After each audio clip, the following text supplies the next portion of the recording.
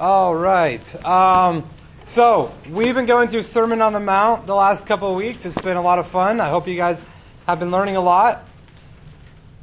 Last week we talked about something that was really interesting, Jesus and his view of the Old Testament. And last week I made a point that maybe was new to you or you never heard before. But Jesus, in Matthew 23:3, when he's talking to the scribes and Pharisees, he makes a point that some commands in the Bible hold more weight.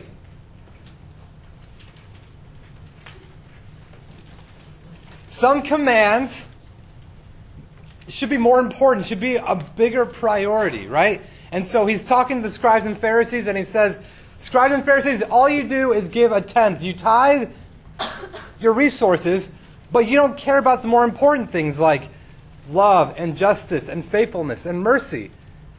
You should do both of them, but more importantly, you should do the more important things of the law. Now, all sins, like we said last week, make us culpable before God that we're guilty. If I just tell the tiniest white little lie, I'm still guilty before God. But there are some commands in the Bible that hold more weight. Some sins have bigger consequences. And I was thinking about that this week, that the fact that there are some sins that we do in the Christian life that will lead to more guilt, that will lead to bigger consequences, right? So if I kill somebody, if I literally murder someone, I'm going to be very guilty about that, right? My conscience is going to be stricken. I'm going to maybe turn myself in. I can get in a lot of trouble with the law. That's a big deal, right? Other sins, like if I were to have an affair, that would affect my conscience. I would be guilt-stricken. It would affect my marriage and my family. I would put it into jeopardy. But there are also some sins that are a little less weightier, that don't have as much ramification, that we kind of say like, well, it's not that big of a deal. One of those sins, I think, that we kind of maybe throw under the carpet or excuse a little bit or don't make that big of a deal is the sin of anger. And I think we have in our culture a lot of interesting, euphemisms or way of expressing how to justify anger. Well, you say, well, I just lost my temper. Like literally, I lost it. I can't find it. I don't know where it went. I was just blowing off some steam, right? I got worked up a little bit. I'm just blowing off some steam like a locomotive, right?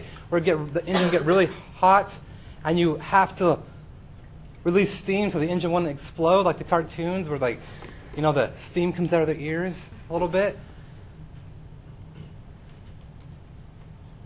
I'm just venting right now, man. I just need someone to vent to. I need to come to you and I need to tell you what's my problem, and I just need you to listen. And I'm just really mad right now, but I'm just going to vent it out, right? I'm just venting. I meet a lot of people in Chicago, and they would always tell me that smoking was like relaxing, and they'd get the jitters, and they have to go outside, and they have a cigarette, and they'd be all calm, and so that's the nicotine. But part of me thinks like, if I had 10 minutes of my day in the middle of a stressed day and just went outside and just stood there, just breathe a little bit, like who wouldn't be less stressed after that, right? And venting, right? The same thing. I just need to vent. I just need to tell you what's on my mind right now. Or that person, man, they were pushing my buttons, right? I was doing completely fine. They came in the room, like those little kids, man, they just know exactly where to push. Every time I get more buttons, they push those too. And that person, I don't know, you're friends with them, but man, every time I'm around them, they make me so mad. They push my buttons, right? All different ways of describing anger. But something about that is we tend to talk about anger in a very passive way. In a way, not so much where anger comes from us, but rather anger comes from other people. You are pushing my buttons. You are doing something that makes me want to vent. You are doing something that makes me lose my temper. It gets lost. And instead of seeing anger as something that comes from us, we tend to view it as something that isn't that big of a deal. You think of Aaron, of all the sins in the world, of all the problems that I may have, of all the things that I might struggle with, is anger really one of those things that needs to have some traumatic message towards, that needs to be something that I need to really fix in my life? Isn't a little bit of anger even good? Last week we ended on a really interesting verse in Matthew 5, verse 20. Jesus says, "For I tell you, my disciples, unless your righteousness exceeds that of the scribes and the Pharisees, you will never enter the kingdom of heaven." Your righteousness must exceed, must be better, must be higher than the scribes and the Pharisees. When we read that verse, we immediately fill in the blank of what we think Jesus means. Oh, well, clearly no one can really have a righteousness better than the scribes and Pharisees. So he's talking about having Jesus' perfect righteousness. And I just need to believe in Jesus and I can have his righteousness, and then I will have a righteousness greater than the Pharisees and scribes. That is true. We can only have Christ's righteousness, right, through grace by faith. But that's not exactly what Jesus is talking right there. He is really trying to get at a fact that his disciples, right, the whole Sermon on the Mount is talking about discipleship. What does it mean to be a Christ follower? For his disciples, there is a sense in which your righteousness must be different, must be better, must have a higher standard than that of the scribes and the Pharisees. And they were known for keeping all of God's laws, but only keeping them externally. Only really showing it on the outside. Not really having a heart that wanted to please God. And so Jesus is saying, no, my disciples will have a righteousness that is far better than that. It'll come from their heart. It's like the Jeremiah 31, right? When God's talking through Jeremiah about this new covenant, and he says, I will put my law in their minds and write it on their hearts. I will be their God and they will be my people. This new way of righteousness, which doesn't just mean I have to work really hard and make sure I obey all his commands and then God accepts me. No, it is a heartfelt righteousness towards God that my disciples will do. Anger, though. Is it really that big of a deal? Let's see what Jesus says. Look down to verse 21. You have heard that it was said to those of old, you shall not murder, and whoever murders will be liable to judgment. But I say to you, that everyone who is angry with his brother will be liable to judgment. Whoever insults his brother will be liable to the council. And whoever says, you fool, will be liable to the hell of fire. So then, if you are offering your gift at the altar and then remember that your brother has something against you, leave your gift there before the altar and go. First, be reconciled to your brother, and then come and offer your gift. Come to terms quickly with your accuser while you are going with him to court, lest your accuser hand you over to the judge, and the judge to the guard, and you be put in prison. Truly, I say to you, you will never get out until you have paid the last penny. So what were the Pharisees doing with this sixth commandment? Thou shalt not kill, right? If we know a little bit of our 10 Commandments. The Pharisees promoted this, like I said, this very external, outward expression that I just need to keep literally what it says. And so the Pharisees interpreted this to mean the sixth commandment, thou shalt not kill. And by thou shalt not kill, that means murder, right? Because there's plenty of times in the Bible where God says you can kill, defending yourselves or defending your borders, all that stuff. When it talks about murder, though, we're talking about like homicide. Like you kill someone out of cold blood or revenge or anger or hatred. The Pharisees says, hey, as long as I do not commit the act of homicide, I'm good to go. I follow the sixth commandment. I'm doing what I should do. I'm having a perfect righteousness. I'm relatively certain, but I'm not completely certain because you never know these days, that most of us in this room are 100% guilty-free of committing murder. Okay? Now, don't go making me doubt that too much, but that's a relatively safe assumption, I want to say that. We're 100% murder-free in this room, okay? Do we now get to say, okay, well, I follow the Ten Commandments, I'm a good person, I did what was right?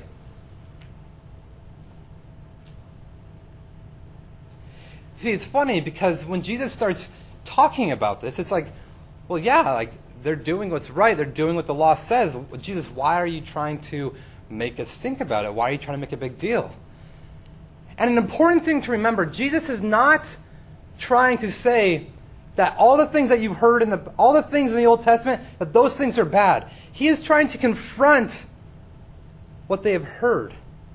What the Pharisees and scribes kept teaching through generation, that if you just don't commit the act of homicide or murder, you're good to go. Jesus says, no. You Pharisees, you want to take God's command and you want to make them as narrow as possible. You don't want to have a lot of accountability. You just want to be able to check it off the list. And Jesus says, oh, it goes so much further than not just laying your hands on someone and killing them. Because I tell you, what does he say? Verse 22. But I say to you that everyone who is angry with his brother will be liable to judgment. Whoever insults his brother will be liable to the council. Whoever says you fool will be liable to the hell of fire. And see, what the Pharisees tried to do is they tried to make God's word, the Bible, more palatable for people to take. They tried to make it easy to do, easy, like where it's not too hard to follow. Most people in the world can understand that, yeah, I shouldn't kill people. Okay, I'm following God. We do this all the time. So maybe you're sharing the gospel with a friend at school and you're using the basic illustration like, hey, God's over here, we're over here, there's a gap in the middle, and we have to get to God, and the gap is our sin. But Jesus, He's the cross, we put the cross over, and we get to walk to God through the cross. And usually in doing so, we don't usually make it a big noticeable thing that how big the gap actually is. How far away from God we actually are. People start saying, well, I'm not that bad. I mean, yeah, I don't have the best thoughts. I'm not always the best person to be around. But, at least I've never killed anyone, right?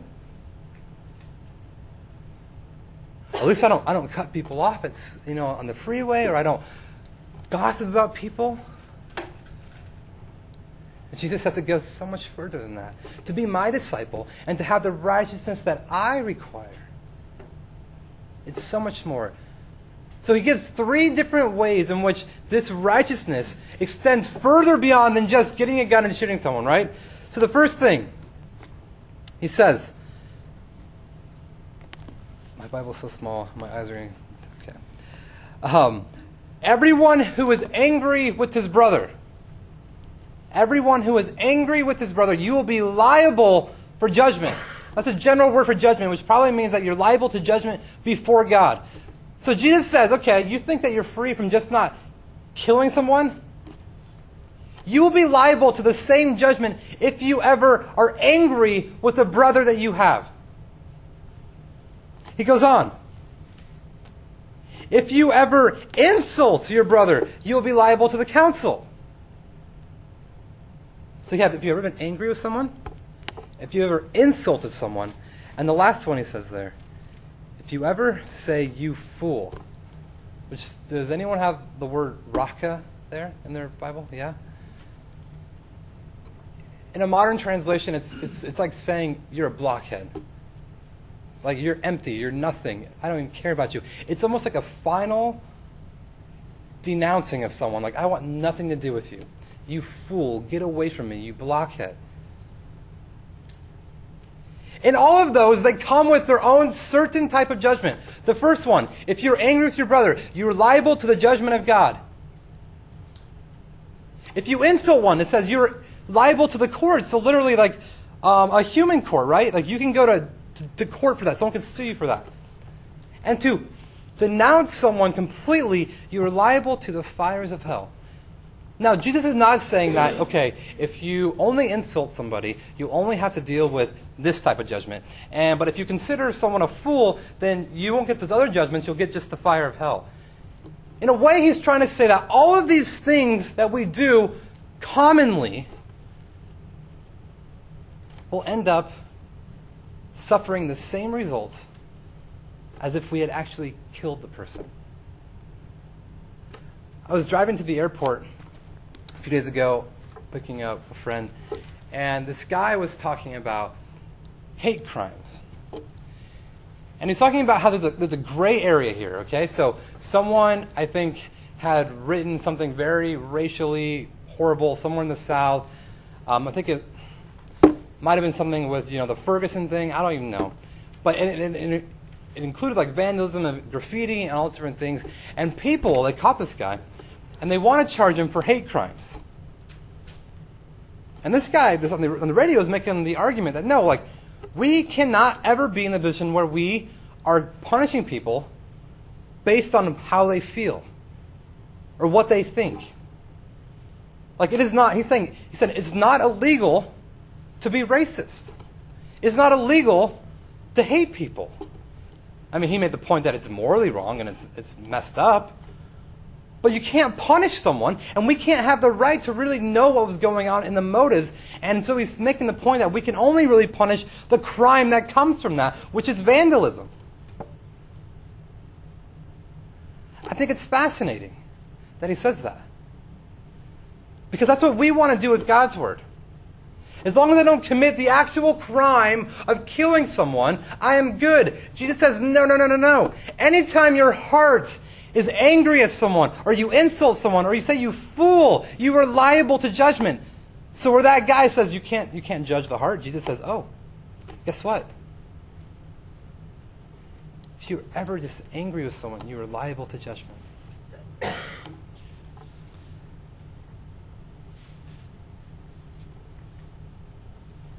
We can be 100% murder-free. But if our life is ever marked with anger or malice or conceit, there's ever been times where we just like, man, I just don't want that person to be in this room. That person just makes me nauseous. Man, I can't stand that person. More than just murder by taking someone's life away, by being angry, sometimes we're character assassins. We just talk about people. We insult them all the day long. I tell you, when I was studying this passage, I was immediately struck and convicted in my own heart about how much I used to talk about my old boss. I hated the guy. Anytime there's a new employee and I got to work with him, my first mission was to tell them how bad Ryan Hansen was as a human being. I tell you what, he was me. He was a bad person. And I hated him. And I insulted him behind his back. And I made other people even hate him. And Jesus is saying, this is where my disciples are different. This is where my disciples don't do this. They don't go around insulting people. They don't go around being angry with one another.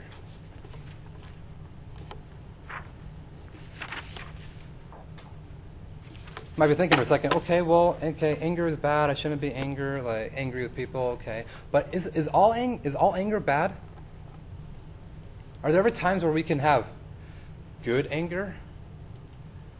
It's interesting to me when Jesus says, if you ever call someone you fool or raka, like you'll be liable to the fires of hell. Jesus calls the scribes and Pharisees fools. So clearly there has to be a difference between a righteous or a good anger and then a sinful anger, right? Well, hopefully to be a little helpful, there's a few different ways in which I think we can see what sinful anger looks like. 4 different ways, actually. that what makes anger an actual sin in our life is when we are angry, first one, is when we are angry without cause. So verse 22, actually, if you look down at it, there might be a note down at the bottom where, some manuscripts talk about, they added that one phrase, if you're angry without cause towards your brother. Maybe that wasn't actually there, but I think it really helps understand what Jesus is saying there. If we are angry at someone, ever, think about in this room or growing up or your parents or your brothers, if we have ever been just outright mad at someone and the person didn't do anything, and there isn't a legitimate reason to be mad at that person, that is when our anger has crossed over to being a sin. If your anger is disproportionate to the offense, right? So if we get angry and it's just like you blow up and it's a small little thing. I can remember one time watching the World Series and there was a bad call and I got a glass and I threw it against my wall and it broke and it's just then I got mad at myself for being so mad at that, There are times where we blow up and we get so mad over such a small little thing. That is a way in which our anger has turned to sin.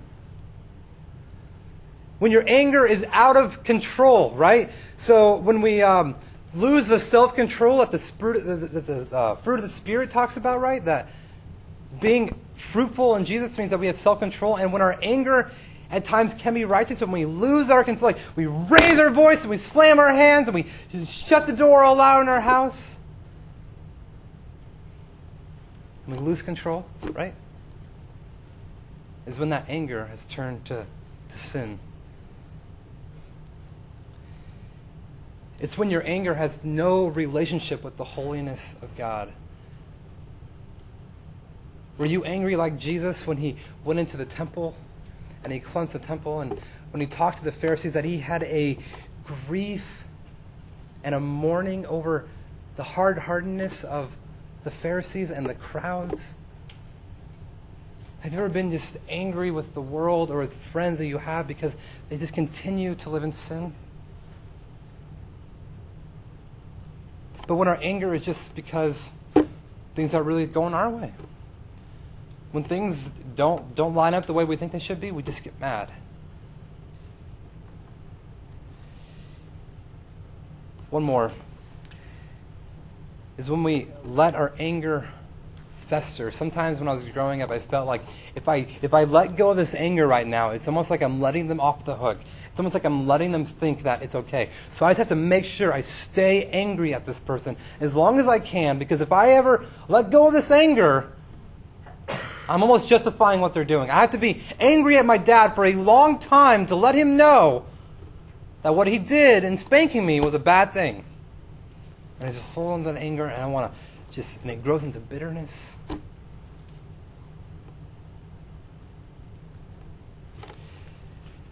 James 4 is a really helpful passage when reading this. I want to read you just a few verses. Starting in verse 1. What causes fights and quarrels among you? So literally, he's asking you a question. What causes fights and quarrels among you? Don't they come from your desires that battle within you? You desire, but you do not have, so you kill. You covet, but you cannot get what you want, so you quarrel and fight. You do not have because you do not ask God. When you ask, you do not receive, because you ask with wrong motives, that you may spend what you get on your pleasures. Why do we get angry? 95% of the time, we get angry because we don't get what we want. Because there's someone standing in our way. Because we want to go to the movies with our friends, but our parents say, no, you didn't do this, or I'm not going to let you go see that movie. And we say, Mom, all my friends are doing this. You're ruining this for me. Get out of my way. I don't want you to do this. Or when our friends or someone who walks in the room we don't know is making us feel dumb or making us feel insecure, or they do something to hurt our feelings. What is happening is they're getting in our way. They're making us feel bad. We say, get out of here. I don't want you. And we get mad, and we get angry, and we get frustrated. And James here is talking about, why do fights and quarrels happen? Why do we covet things? Because we want things and we can't get them. Listen, no one gets angry when they get every single thing they want. Right? Hey, Mom, can I have cupcakes and chocolate for breakfast? Absolutely. And also, can I wash it down with Mountain Dew? Oh, I thought you would never have asked. Awesome, you're the best mom ever. No one ever gets angry when they get everything they want. But why do we get angry? Because we don't get the things that we do want. And in doing so, we turn that around on people. And we say, this person is in my way. This person is stopping me. God, you're stopping me from allowing me to be happy or to have this thing.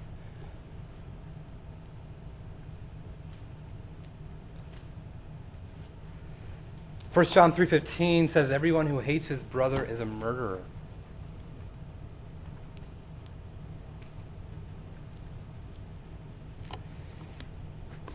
Jesus wants to be clear that anger, being frustrated, these emotions that we have, though at times can be good, need to be get rid of our lives like a plague, like avoid anger like it's the plague. Because it is so detrimental.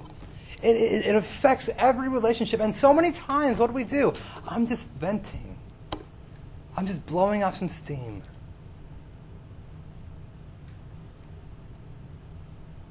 The sixth commandment, thou shalt not kill, is so much more than not just laying your hands on someone. It goes down to the core root of our heart. That when people are doing things that get in our way, what do? We're supposed to be merciful. We're supposed to be meek. We're supposed to be poor in heart, poor in spirit. We're supposed to hunger and thirst for righteousness.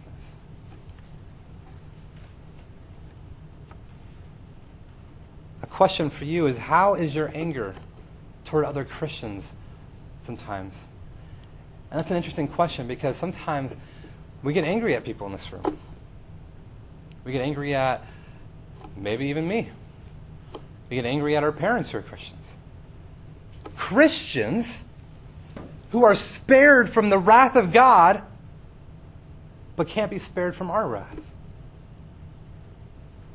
You see, when we get mad at other believers, in essence we are saying, okay, you can be spared from God's divine wrath, but guess what? My wrath is coming towards you. That is what we're saying when we get angry with one another. Jesus goes on to explain a little bit of the positive side of the sixth commandment. And so he gives two illustrations, right? He talks about one guy is going to the temple, and before he gets to the temple and he lays down his sacrifice and he worships the Lord, he realizes, hey, I need to make things right with this person.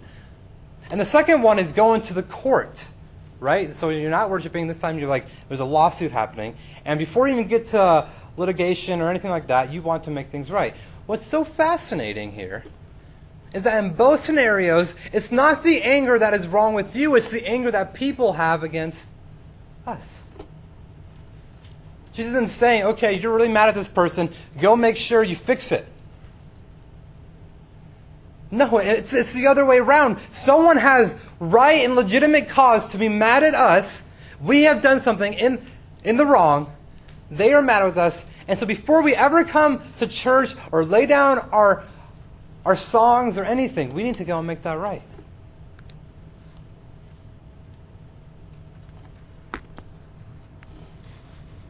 I'm not sure if you guys are familiar with the story of King Saul.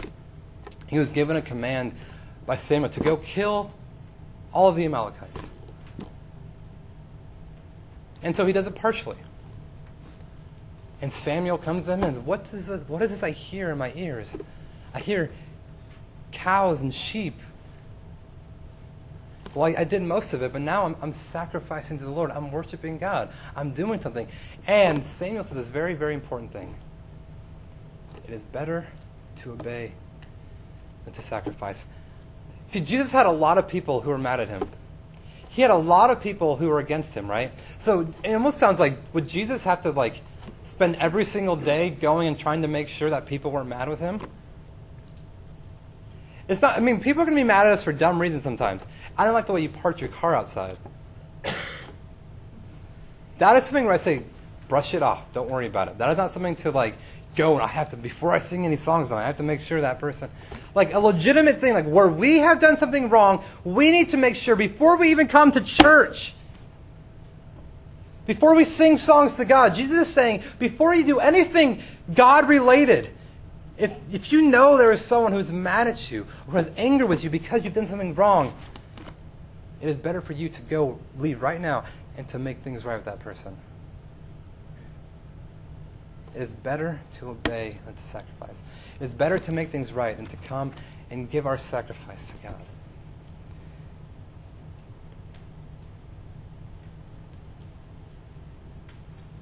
The last one.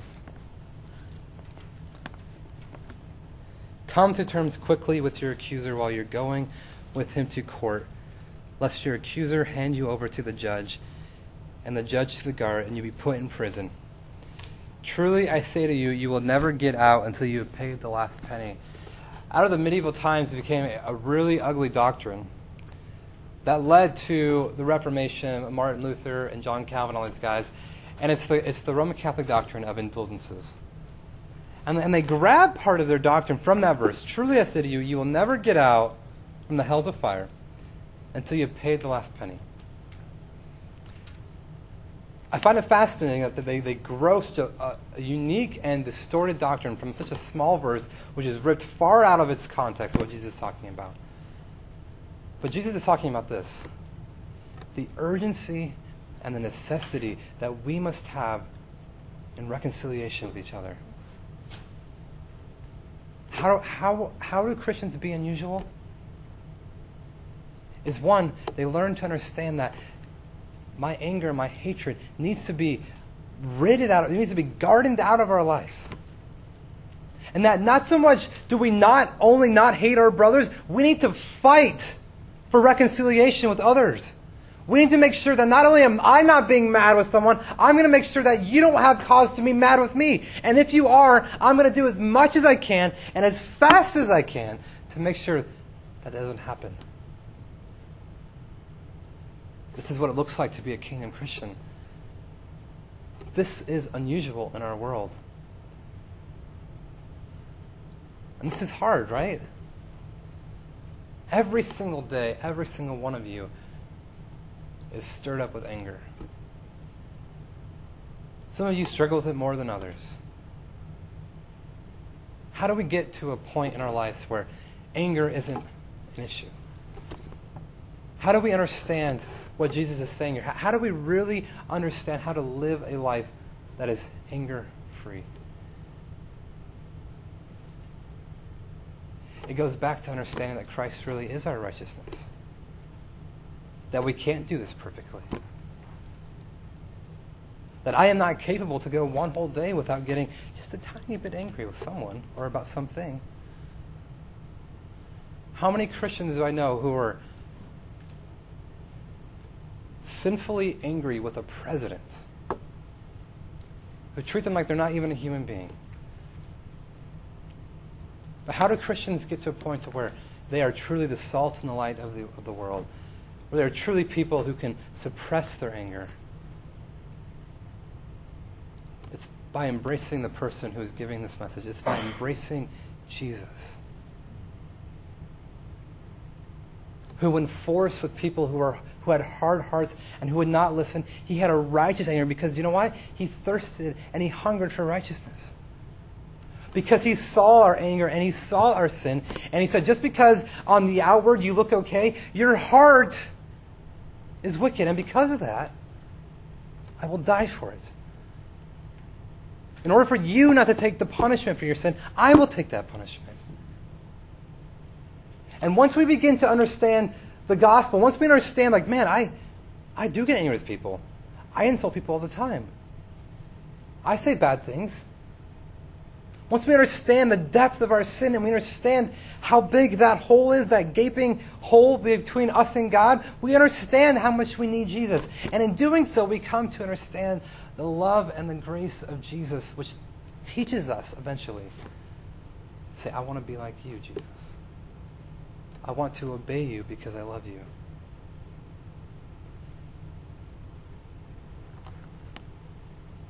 But I say to you, everyone who is angry with his brother will be liable to judgment. Whoever insults his brother will be liable to the council. And whoever says, you fool, will be liable to the hell of fire. The only way we could ever escape those judgments is by running to Jesus, who faced that judgment for us. Let's pray. God, we thank you so much for the opportunity to study your word. Jesus, help us to know that being angry is not a light, fluffy sin that isn't that big of a deal. Jesus, it is a huge deal, and it is a way in which you call your disciples to be different. God, so many times we try to justify our sin. We try to think that we aren't as bad as we think. I haven't killed anyone, we might say. But God, surely everyone in this room has at times had a sinful anger. An anger that is displeasing to you. An anger that is wrong. And Jesus, I pray not only would we come and seek forgiveness for those times where we have sinned, but Lord, we would come to you and find the example of what it looks like to live a different life. To find the power to really understand that. When we see your righteousness, it transforms us. God, thank you for these students and for their willingness to be here.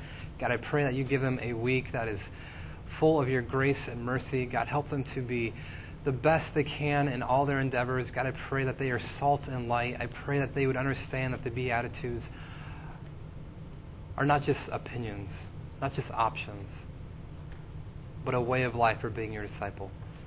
Jesus, thank you for all that you've done and continue to do in this group. In Jesus' name, amen.